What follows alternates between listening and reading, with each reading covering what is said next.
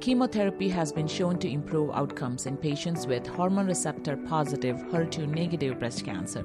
But do all patients really need it? Not only that, they come with a bag of several side effects.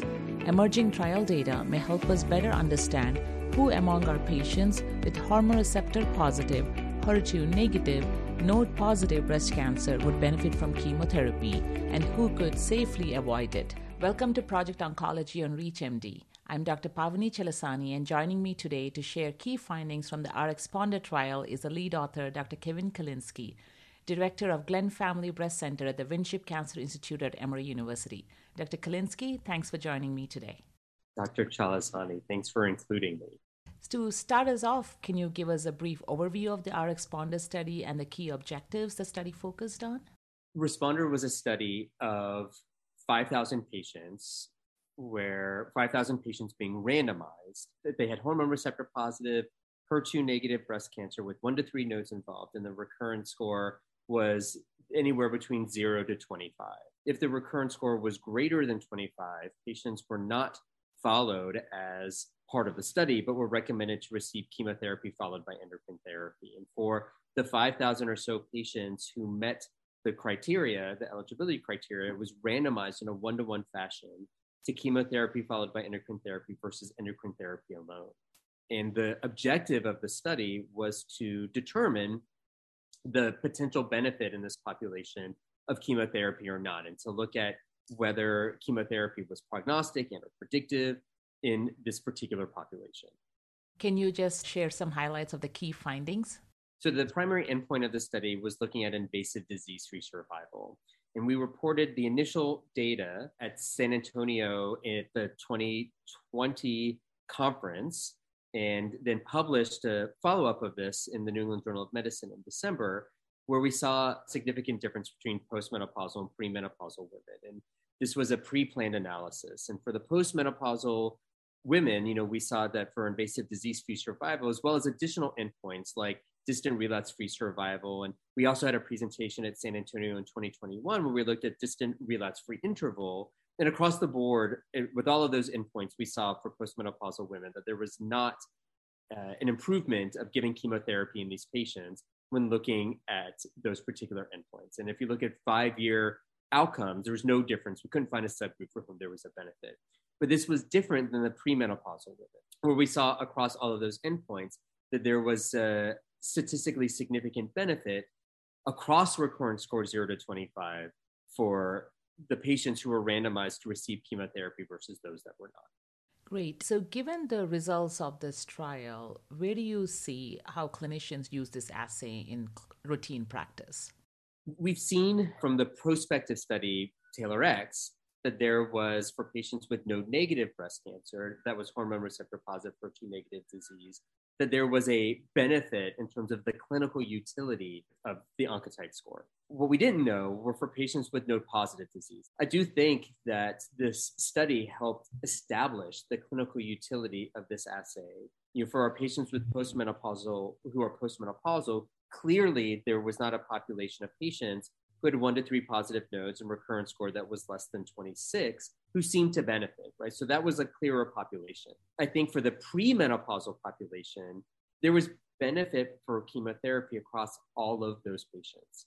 And I think that this has raised a few questions, including, is that benefit specifically due to the ovarian fraction suppression effect?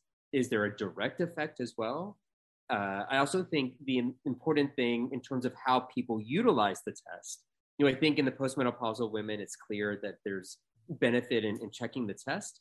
I also think for the premenopausal patients, there's prognostic utility, meaning if your recurrence score is 22 and you're premenopausal, and if your recurrence score is 2 and you're premenopausal, your absolute risk is different, meaning that your absolute benefit from chemotherapy, even though across that range, if you look at the hazard ratio, it's similar, the absolute benefit is higher. So I also think it does help to inform the conversation. Yeah. So can you comment on, for premenopausal women, if the recurrence score does come back at 2 or things, like on the study at this time, they would have been recommended endocrine therapy, correct? Yeah. So if For the patients with recurrence score 0 to 25 and you're premenopausal, we saw that, across the different increments, that there was a numeric benefit with the addition of chemotherapy. I think that there's a likelihood that we could be over treating patients. And, that's the last thing that we want to do. And also, I just want to mention in Responder that it was about a third of patients. So I think that when we're talking about this with patients, we have to keep in mind the risk. And I will say that if you have a patient who's in front of you, let's say you have a 40-year-old woman with a 1 centimeter tumor and 1 lymph node involved, and you check a recurrence score and it comes back as 2, is it appropriate to think about having the conversation about doing ovarian function suppression plus hormonal therapy as opposed to the discussion about chemotherapy? I think it's something we need to talk about, risks and benefits and things we do and don't know with patients. I also think that this in general remains a gray area. So on that note, in the context of COVID-19 pandemic, and there were significant delays for surgeries, there has been a significant uptake in the neoadjuvant treatments that we use for patients. So infrequently, all of us come across in tumor board where patients, they are hormone receptor positive, HER2 negative. In the node-negative setting, we tend to have a little bit more flexibility. But let's say we see a patient with hormone receptor positive, HER2 negative, node positive setting. Given this, is this something you would use these assays to determine if we can use chemotherapy in the neoadjuvant setting? Yeah, this I think is the hardest thing to discuss in tumor board. And what I generally say, and maybe we'll remove COVID from this equation. We've learned some things since then. But I think the question is about the role of genomics in this subtype of breast cancer. And I think whenever I have the conversation about giving therapy before surgery, the question is, well, what is the intent of doing the treatment before? What are you trying to achieve? Are you trying to improve surgical outcomes? Do you need to debulk the axilla? Are you aiming to have breast conservation therapy? Is the tumor very large and you really need to see a significant response? So I think there is that nuance in there. If you look at the ASCO-CAP guidelines about the genomic assays, there was no consensus that there are clear guidelines to suggest the utility of checking these assays in the neoadjuvant setting, just because some of these studies are smaller studies and are not necessarily associated with long-term outcomes. For those just tuning in, you're listening to Project Oncology on ReachMD. I'm Dr. Pavni Chilasani, and I'm speaking with Dr. Kevin Kalinske about the RxPonder trial. And to bring all these assays together or things, can you tell us the role of the recurrence score assays and the other genomic assays that we have currently available in clinical practice, and where you would use the different assays? I appreciate the question because it is important to reiterate that this is not the only assay that's commercially available. There are others like the 70-gene MammaPrint assay. There's EndoPredict. There's Prosigna. We also have, for instance, the Breast Cancer Index, which is an assay that looks at H over I. And when that's utilized, it's really in the context of determination of extending endocrine therapy or not. I will say, in terms of large randomized studies, we have data from the MINDAC study, which was designed differently, which was looking at clinical risk and genomic risk, and was the primary endpoint was based upon looking at that high clinical risk and low genomic risk population.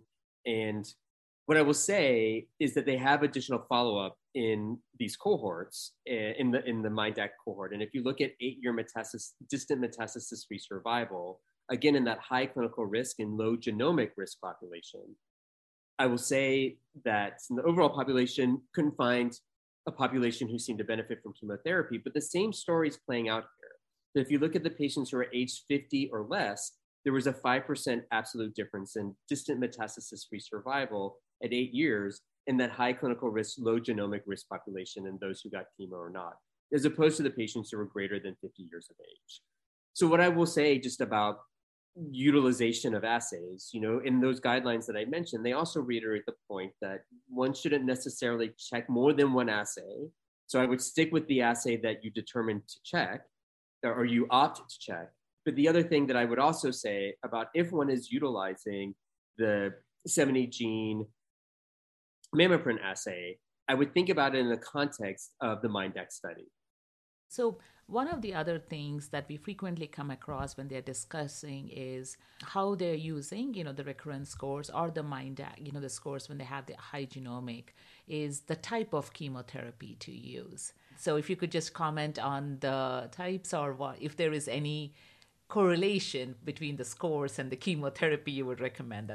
There are not data that suggest that recurrence score can be predictive of specific chemotherapy, right? I will say in Responder, we did look back and look to see patients who got non-anthracycline and anthracycline-based treatment. However, when we did this exploratory post-hoc analysis, we couldn't see a difference between those who received a taxane versus not.